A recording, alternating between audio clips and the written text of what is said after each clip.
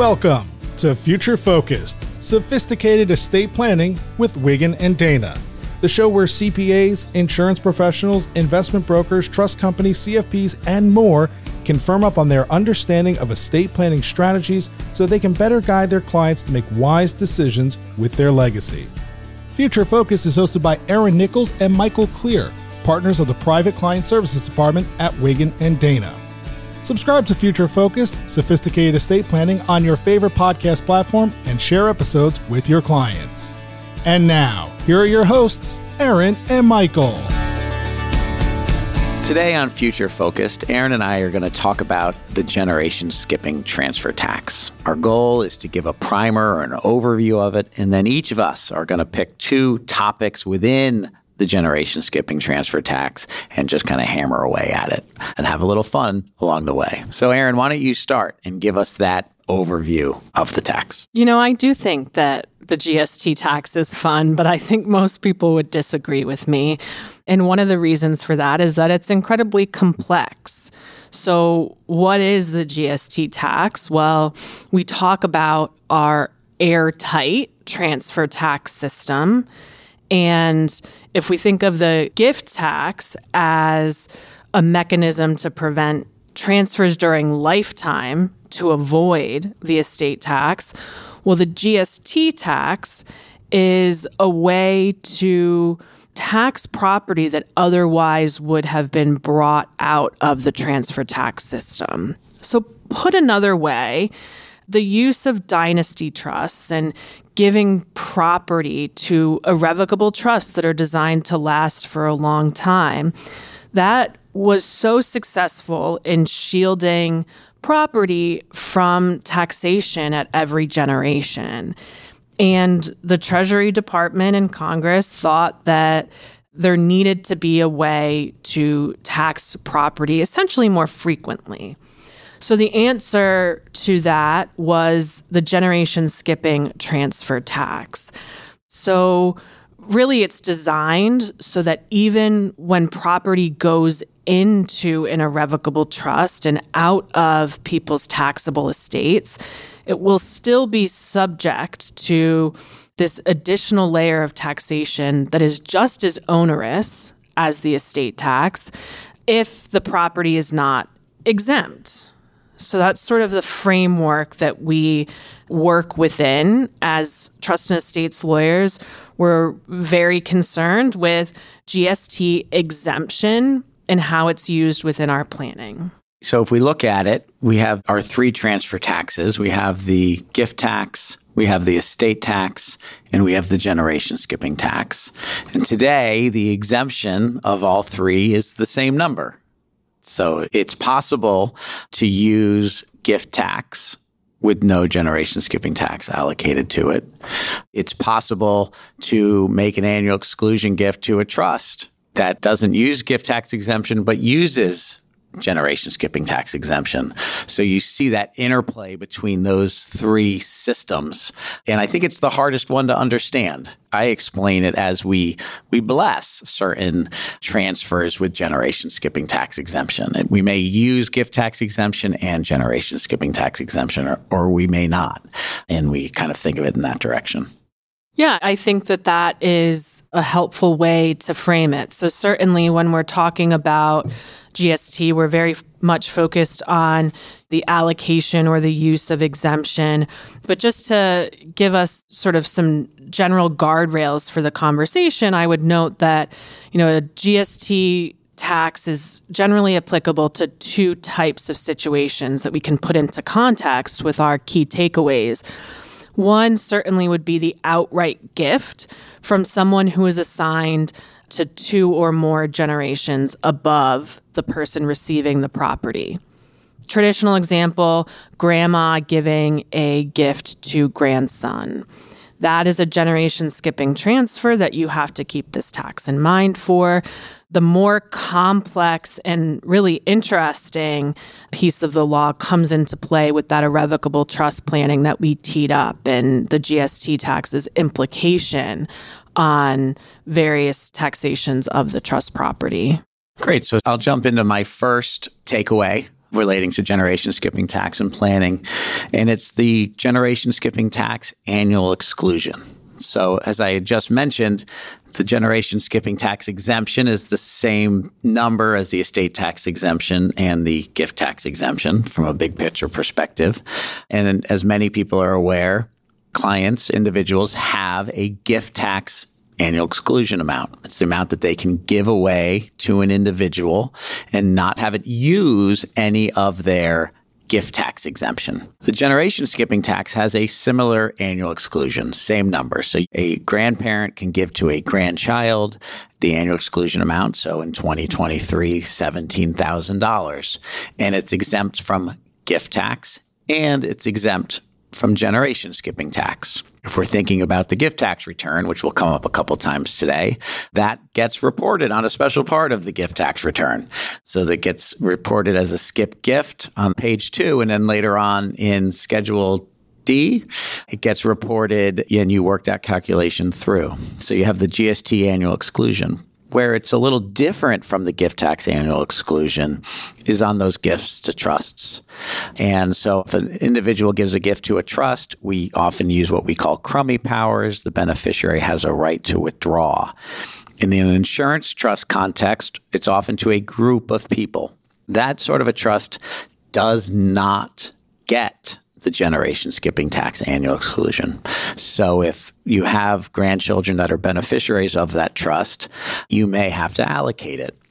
If the idea is to provide an annual gifting structure to a grandchild and to use a trust, there is a way to do this. And that way is to create a trust for the benefit of one grandchild. That grandchild's the only beneficiary during his lifetime. They have that crummy withdrawal power. And at their death, we include a general power of appointment so that the trust is included in that beneficiary's estate at their death. So we can use the GST annual exclusion and the gift tax annual exclusion using a trust, but that trust needs to be specifically drafted for that circumstance. Typically, the average trust that we draft isn't qualifying for that, right? They're not hitting those two key factors where it's just for the benefit of one person and that it's includable in that person's estate. But if we're looking toward transfers that will not be subject to the GST tax, in addition to that version of the annual exclusion gift, we have the exclusion of the payment of expenses for medical purposes and for tuition expenses. So we traditionally refer to that exclusion as the med ed exclusion. So direct payment of certain qualifying expenses related to healthcare and education will be excluded both from gift tax and from GST tax. So a very effective way of having a grandparent or more remote ancestor benefit grandchildren is through that direct payment of the med ed category of expenses. Yeah, I think it's a great example. Similar rules on the gift tax side, on the generation skipping tax side. So it's that direct payment of tuition. It's the direct payment to a medical provider. We can also use it in a more advanced strategy. If you have an irrevocable trust that isn't generation skipping tax exempt, you may make distributions from that trust for the direct payment of medical or educational expenses. Yeah, and that's a great point, and one that is important to keep in mind because certainly it's not just applicable to those outright gifts that we think about. So certainly a lot of people listening may be familiar with the concept of a HEAT, a health education exclusion trust. And that type of trust planning strategy is born out of this med ed exclusion related to GST tax. So for my next, I just want to talk quickly about gift splitting and the impact of gift splitting on the generation skipping tax exemption. Gift splitting effectively, if two spouses are married and one makes a gift, they can elect on a gift tax return to gift split. So it's treated as each spouse making one half of the gift. When they do that, they're also deemed as using, and we're applying generation skipping tax exemption. They will each effectively apply 1/2 of their generation skipping tax exemption to that gift. Where it sometimes can get more complicated, we spoke earlier about our spousal lifetime access trusts, our SLATs.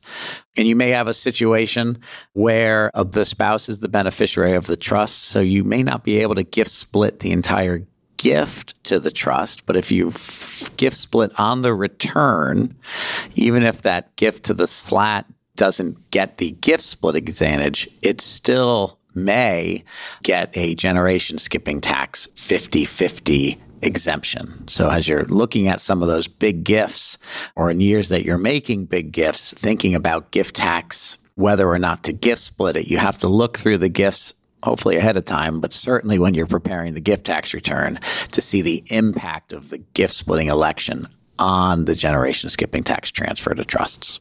Yeah, absolutely. That's something when we as practitioners are reviewing gift tax returns for clients, we often see come up as an issue that people don't fully appreciate that difference in gift splitting for gift tax purposes and for GST tax purposes. So my next and last key takeaway for the GST tax also is pertinent to gift tax returns and reporting because it relates to gifts that create an estate tax inclusion period. So certain transfers from a donor to a trust that are not complete for estate tax purposes, meaning that there are certain ways in which the property becomes includable in the grantor's taxable estate if he or she dies before the termination of this period. So, of course, the typical examples of this are grats and cuberts.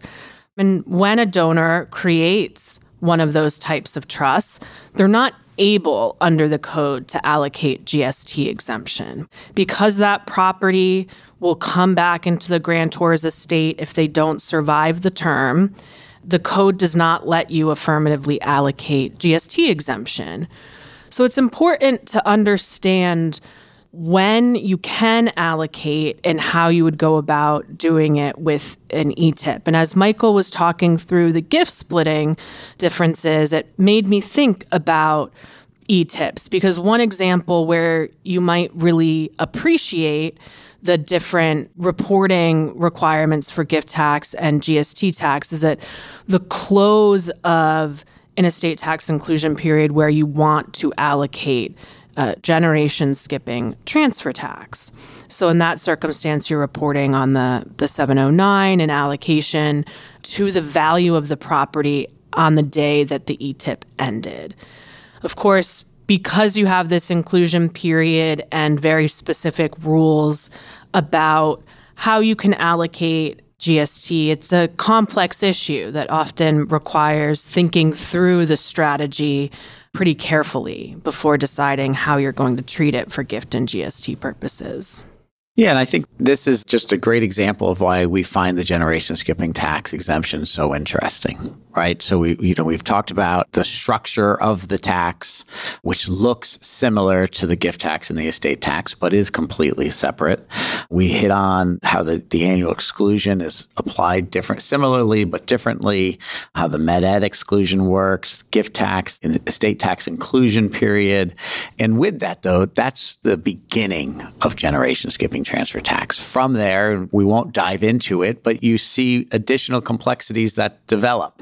If you're thinking about, when we're preparing an estate tax return, Form 706, and what Schedule R is going to look like, and how do we allocate the generation skipping tax and the fractions that we create when we do it, or even like a mixed inclusion ratio. And when I say mixed inclusion ratio, Erin's face lights up, and it makes her think of a number of things. Absolutely. So, in general, just big picture, we like when a trust's inclusion ratio is either 0, wholly exempt from GST tax, or 1, meaning it's wholly non-exempt.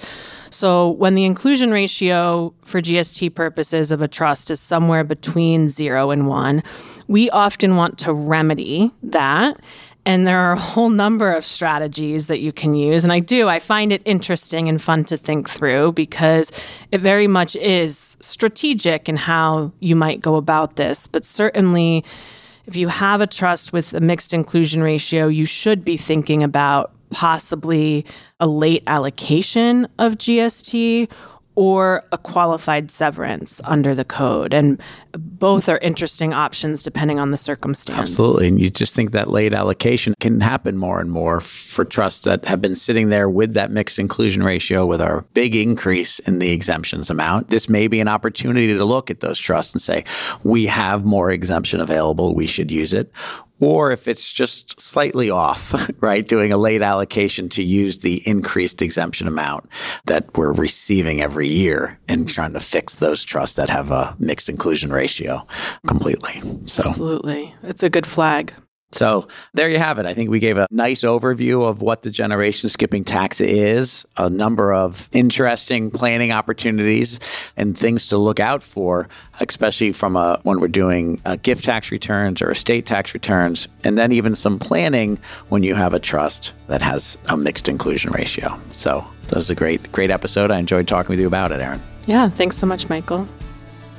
Thank you for listening to Future Focused, Sophisticated Estate Planning, hosted by Erin Nicholls and Michael Clear, partners of the Private Client Services Department at Wiggin & Dana. At Wiggin & Dana, our aim is preserving the wealth that a family has worked so hard to create and pride ourselves in offering value-driven solutions and results. Subscribe to the show on your favorite podcast platform, share episodes with your clients, and follow our highly talented, creative, and experienced lawyers on LinkedIn for even more great insight. We'll see you next time on Future Focused, Sophisticated Estate Planning.